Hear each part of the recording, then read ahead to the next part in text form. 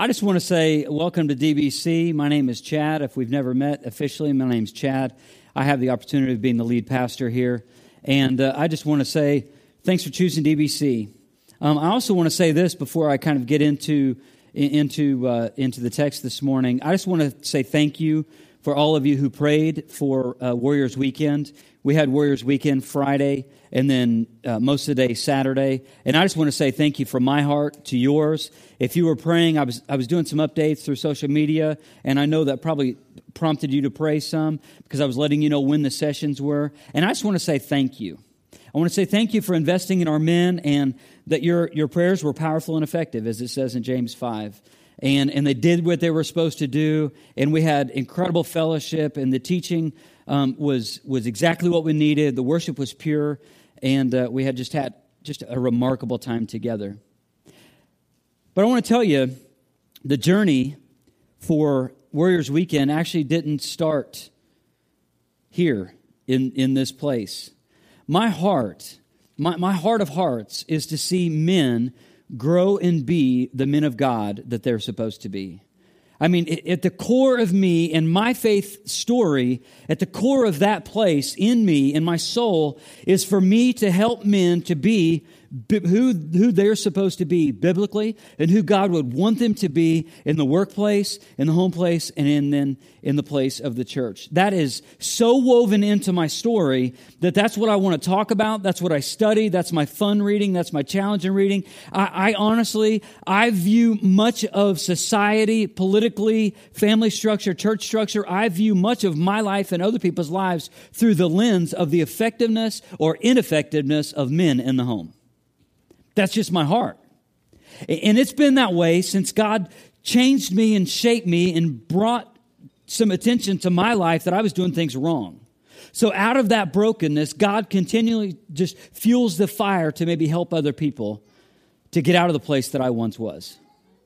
But part of that experience for me is I've wanted to and I've longed to have a men's weekend like Warrior Weekend. I've longed to have that for years. And we've been here for about 6 years, coming up into 6 years.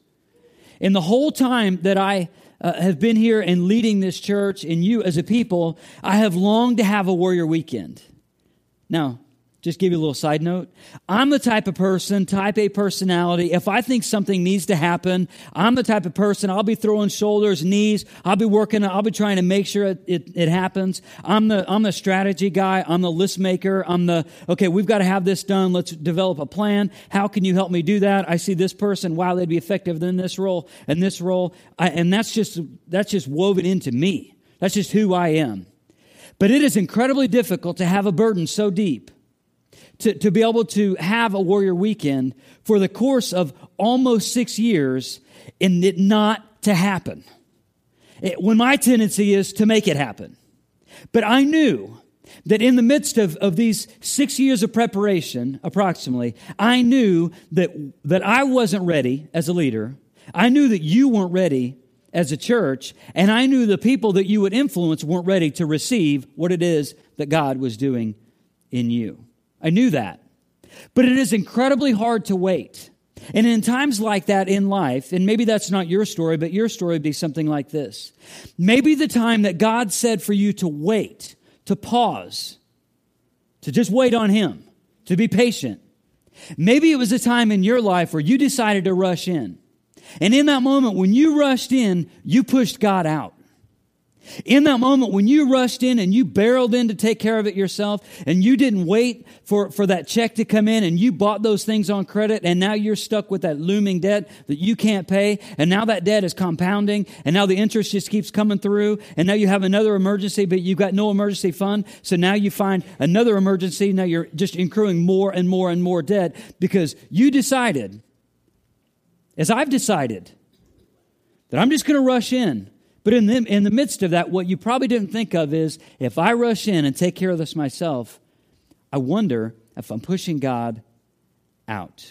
See, oftentimes, the story is told like this, in the context of relationship.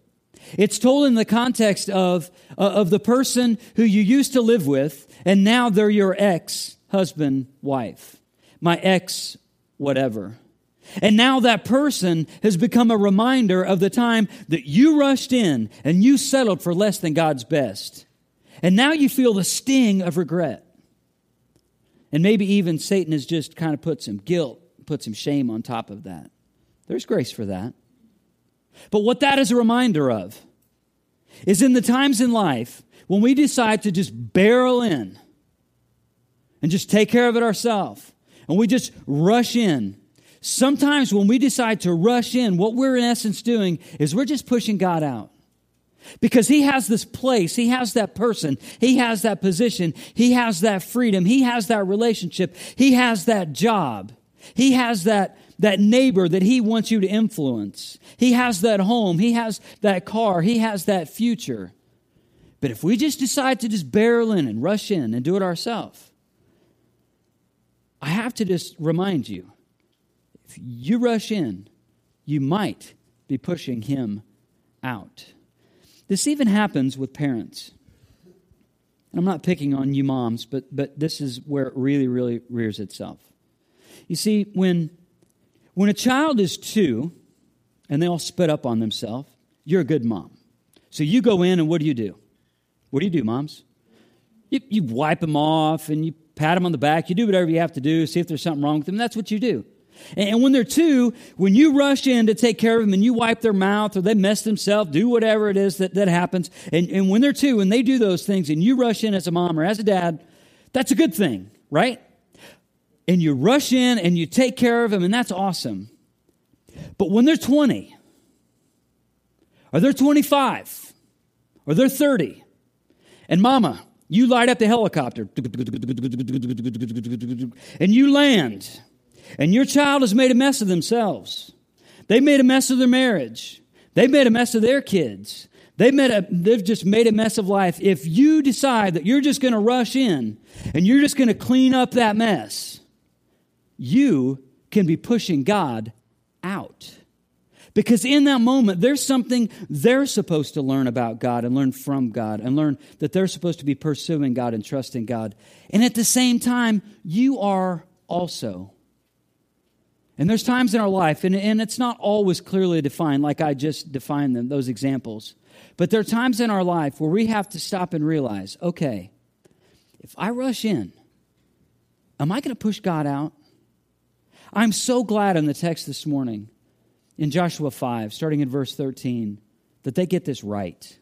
There's so many examples in the Bible when they get it wrong, and we have to learn in reverse order. But we get to learn how they do it right this time. And Joshua, going up to Joshua 5, starting in verse 13, some amazing things that happened for Joshua. And Joshua, the first couple chapters of Joshua was like character development time for him, but it was done publicly.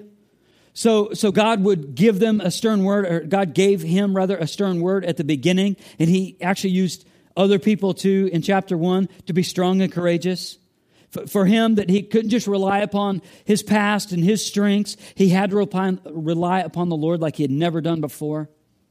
And he'd received some promises along the way. And then there was a time where all of that happened. And Joshua, his character was being developed and he was doing the right thing. And he was leading and people were following and everything was great. And they were about to have this great celebration and party. And then they go up to this great river that's at flood stage and they scratch their head. And they're like, well, how in the world are we going to get through this? And they're reminded that they could not get through it themselves. It took a miracle of God, and that's exactly what God did. That He held back the flood of this. This isn't a metaphor for something else. This is literal. This actually happened. These places can be verified now, even historically and archaeologically.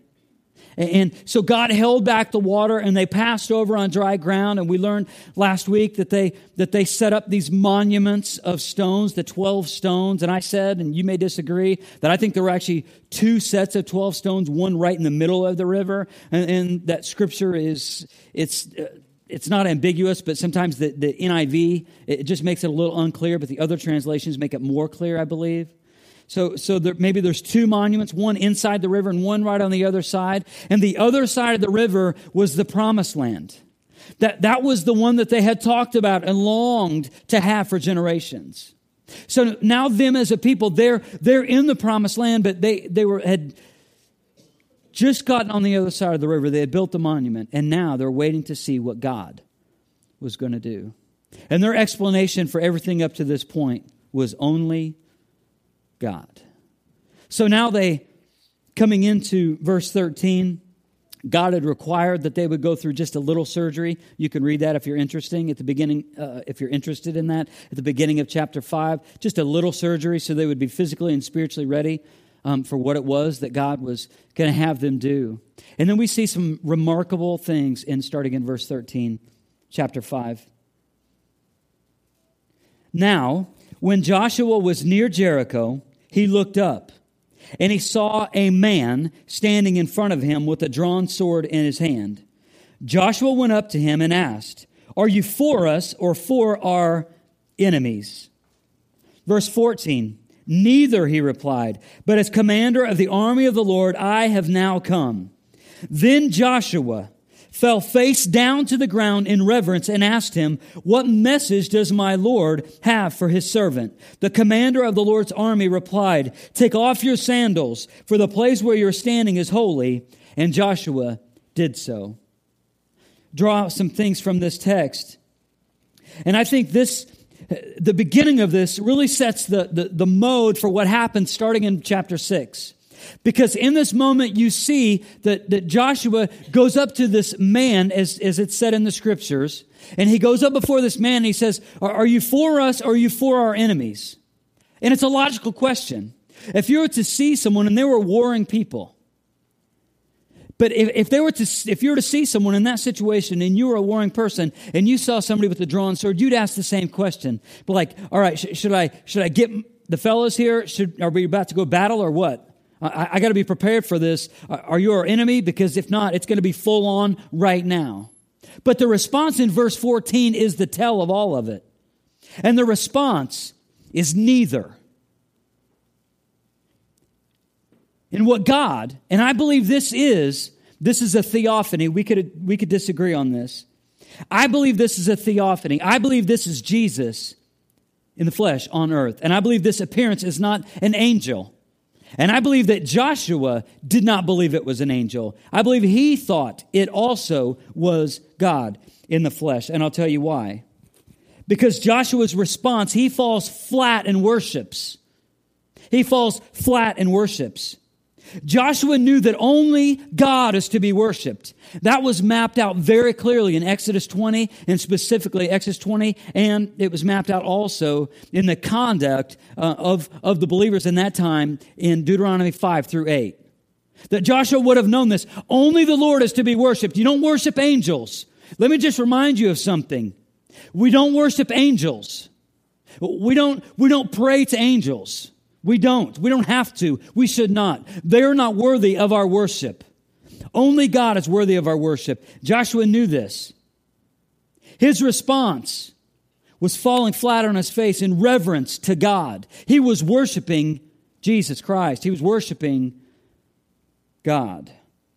His holiness, the response that Joshua gave is because he knew that the holiness was a manifestation of God. And we see this all throughout the scriptures, that God is a holy God. And he demands our worship.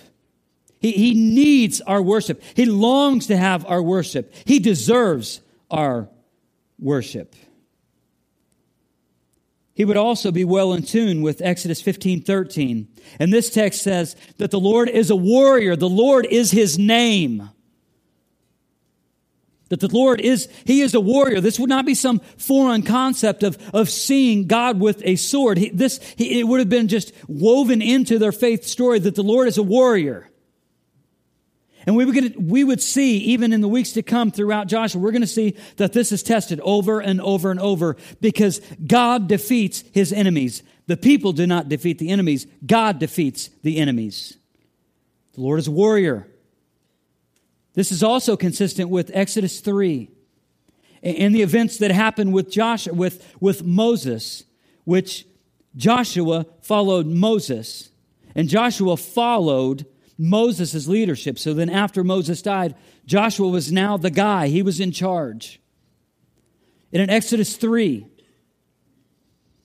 verse 5, this is what the Lord told to Moses at the burning bush. He says, "Do not come near here. Remove your sandals from your feet, for the place on which you are standing is holy ground." Sounds very familiar, doesn't it, with the text I just read? Sounds very familiar. With my whole heart, I believe that Joshua knew that this is God. This is not an angel. That this is God. And his response in the presence of Almighty God is falling down in worship to Him. And the response in verse 14 tells everything. And the response in verse 14 tells us something. That means that we cannot treat God passively. We can't treat God just like He's our homeboy. Like He's just cool. Like me and God, we're just tight. He is a holy and righteous God. He is calling us to be holy and righteous. He allows us to be holy and righteous through His power, not our own power. But that response in verse 14 that's elicited through our life should be that of Joshua's. When he falls down flat and he bows down in worship to Almighty God, that there's some otherness to God that he could not put his finger on, that he could not understand. But what he did is so telling, because when he was the one that everybody else looked to, but when he bowed down, he was honoring God. And he says, now I'm operating under your authority. That you're not working, we're not just partners in this battle. That you're in charge, God. I'm following your lead. What you say goes.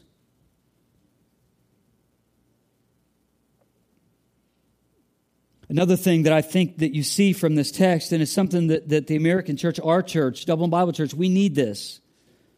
And you see this right in the midst of this. We live in the age of grace. And oftentimes we confuse grace with being able to do whatever it is that we want to do. And then we justify it by saying we're under grace. So we go out and sin and we live our life and we do whatever it is that we want to do. And then we back it up passively and say, you know what, I'm under grace. And we'll use that as an excuse when somebody holds us accountable, believer to believer. And then someone holds us accountable and you say, no, I'm under grace. No, what you're saying to them is, now I have an excuse. And that's not grace. Never, never, never overestimate God's grace while underestimating God's holiness. Never. Never overestimate God's grace and so puff yourself up while underestimating His holiness. Because God is a God of grace, but He is a holy and righteous and at times wrathful, and He is a God of judgment, and He is a God of war. And He's a God of love. And He's a God of compassion, and He's a God of mercy. But He is all of those things equally. He is not the God that you want Him to be. He is all of those things at all times. So what we learn from this, what's being said to us, is never overestimate God's grace while underestimating His holiness. Thus we take advantage of His grace and undermining His holiness. See, our view of God tells us of the authority that we're willing to live under.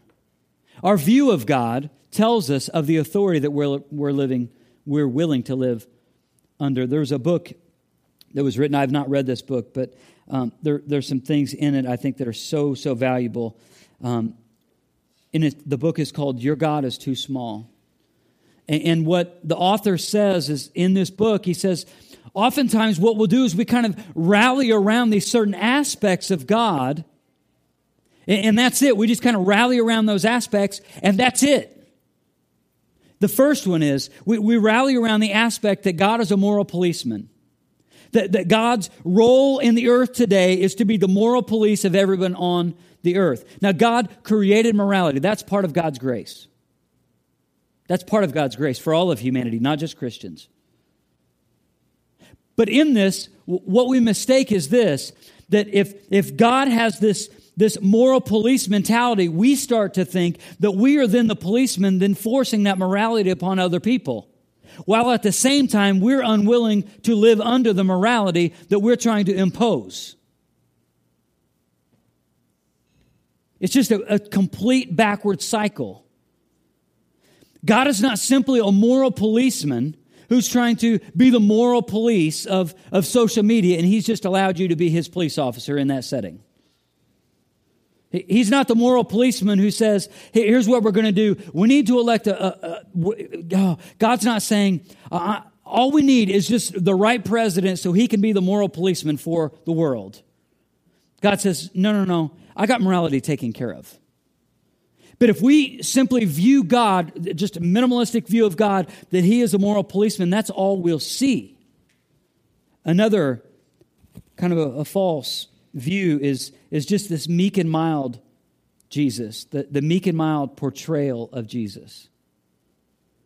That Jesus, we start to think that Jesus is passive because we're passive. Or Jesus, we start to think that Jesus is passive because we want Him to be passive. He's not meek and mild. He is a warrior. He is a loving God, but He's also a wrathful God. And the striking reality this morning, please receive this. The striking reality is this. While He is a loving God, He is also, at the same time, people who would not willingly submit their lives to Him, He is also condemning those people to an eternal separation from Him. It is a literal place called hell. It's a literal place for eternity. He's not some meek and mild person as we portray Him to be. He is loving. But you want to receive that love. And if you push away from that love, then you're also going to see another attribute that is equal. And He is the righteous ruler, and He is a just judge. And His judgment is harsh to those who do not receive His love. And there's no other way around it. We also start to think, and this is where I think guilt and shame come in. We start to think that because God has absolute perfection, we have to have absolute perfection. Because we know that God is perfect, therefore we must be perfect. Which is not true. God is not looking for your perfection. He's looking for your participation. He's not looking for your perfection, because if He were looking for perfection with us as humans, he would look upon the earth and say, well, I guess I don't know what we're going to do now. And when He looked upon the earth and He saw that we were all a fallen people, He did what was necessary to do. And He sent the perfect one, the sinless one, to die on the cross for our sins, not for our perfection, but for our participation in our faith journey. That we would just live under submission to God. That we would honor His authority. That we would maybe go through and take the same response that Joshua did. That we would fall flat before God and say, God, You are holy and righteous and loving, and I recognize that I need to submit to Your authority. The amazing thing is this. If we start from that place, then we're less likely to rush in and then push Him out. If we start with, I'm a person who operates under the authority of God and the Word of God because He's a loving God, because He's pursuing me and I want to respond to that pursuit. When we do that, we're less likely to rush in, to barge in and take care of it ourselves and push God out. Verse 1, chapter 6. Says this, now Jericho was tightly shut up because of the Israelites. No one went out or came in. The people of Jericho, and it was kind of a city-state. It was a city with walls all the way around it. And that would have been Jericho. And the people were not leaving, and they were not coming back. They were fearful because the people were surrounding the city. And the people They had no idea what was about to happen, but they did not leave. Verse 2. Then the Lord said to Joshua, "See, I have delivered Jericho into your hands, along with its king and its fighting men. March around the city once with all the armed men. Do this for 6 days. Have 7 priests." Now, there's going to be the word 7 several times in this text. If you're a person who underlines, maybe you want to underline all the references to 7. He says, "See, I've delivered Jericho into your hands, along with its king and its fighting men. March around the city once with all the armed men. Do this for 6 days.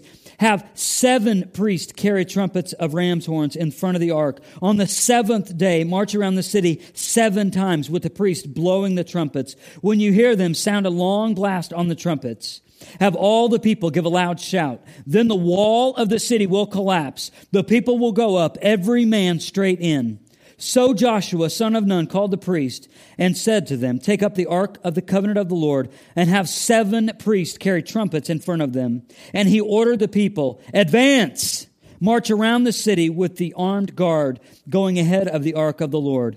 When Joshua had spoken to the people, the 7 priests carrying the 7 trumpets before the Lord went forward, blowing their trumpets, and the ark of the Lord's covenant followed them. Verse 9. The armed guard marched ahead of the priest who blew the trumpets, and the rear guard followed the ark.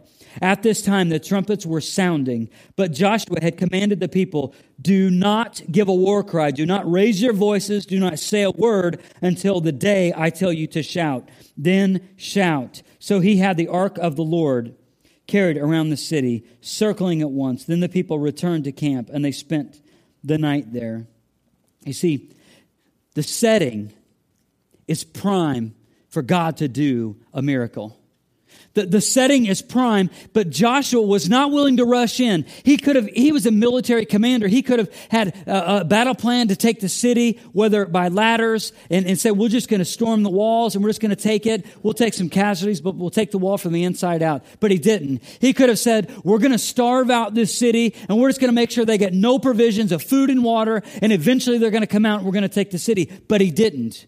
Because if he would have rushed in, he would have been pushing God out. So he waited. God gave them the plan. God would give them deliverance. God would give them the instructions. Many references to the word 7. And the number 7 in the scripture, it means completion, wholeness, perfection. You see, the reason why they had to go around the 7 days and the 7th time, and on the 7th time and the 7th day with the 7 trumpets and all the reference to 7 is because God was setting up the perfect time, the perfect situation where God was going to do what only God could do. And because Joshua decided early, "I'm not going to rush in and push God out," they did not suffer a single casualty. Because as this story is played out, they do what God tells them to do. They go in and eventually circle it. They take the city. And they're given this stern warning that there were certain things that were set apart for the Lord that they ought not to do anything with. That they were set aside for the Lord's service. Whatever the Lord wanted, they were to set aside. And they were given these stern instructions. And unfortunately, they didn't follow these instructions. And we're going to see how that plays out next week. But as they're given the rest of the instructions on how to take the city, and that the city eventually would fall. But it didn't fall on lap number 1. It didn't fall on lap number 3. It didn't fall on lap number 5. They had to wait for the perfect amount of times around and the perfect opportunity for God to do what only God could do.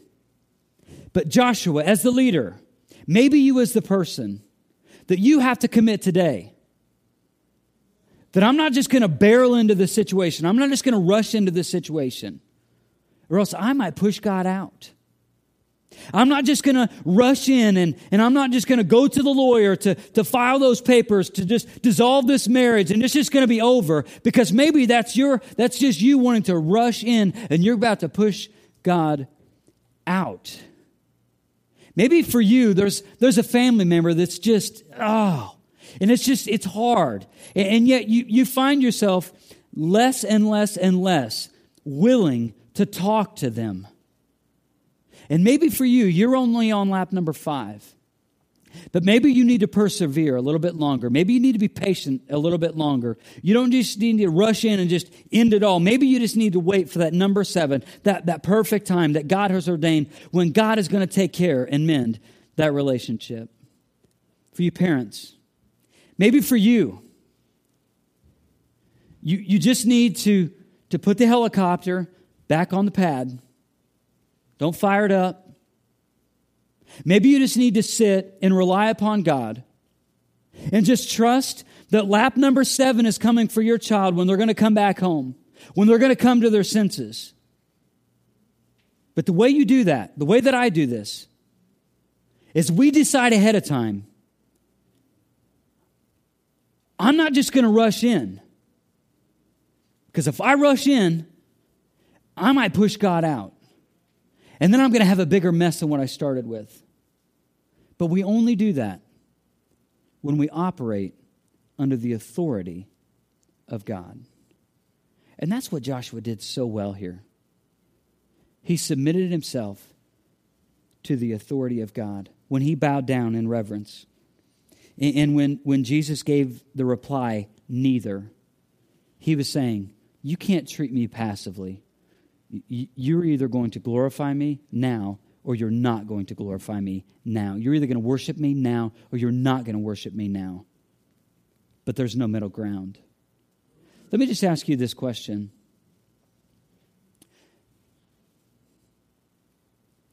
Has there ever been a time where you have given your life to Jesus Christ?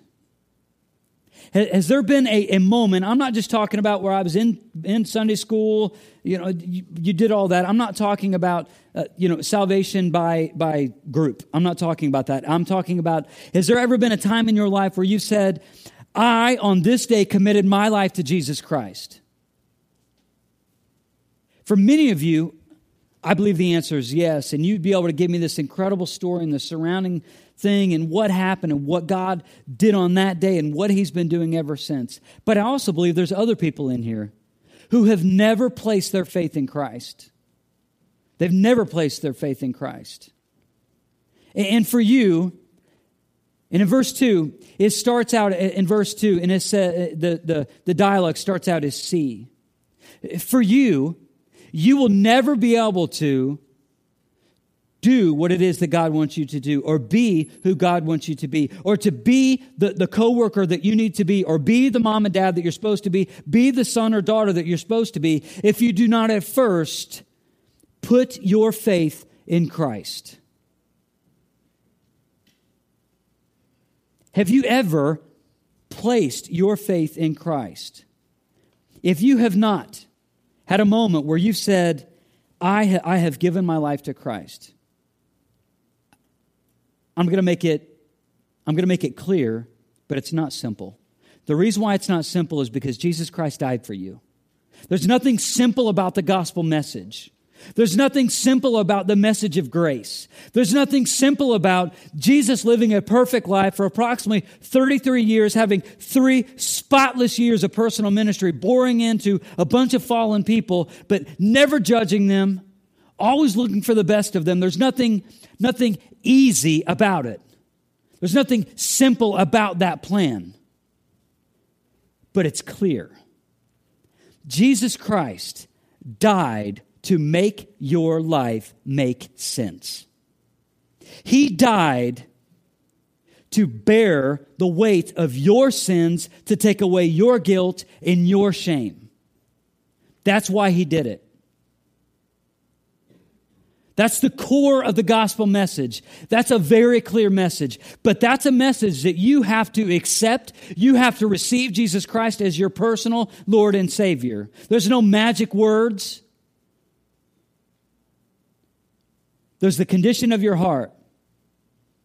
There's a very simple message. If you confess with your mouth that Jesus is Lord, and you believe in your heart that God raised him from the dead, the scripture is very clear in Romans 10, 9 and 10. It says that you will be saved.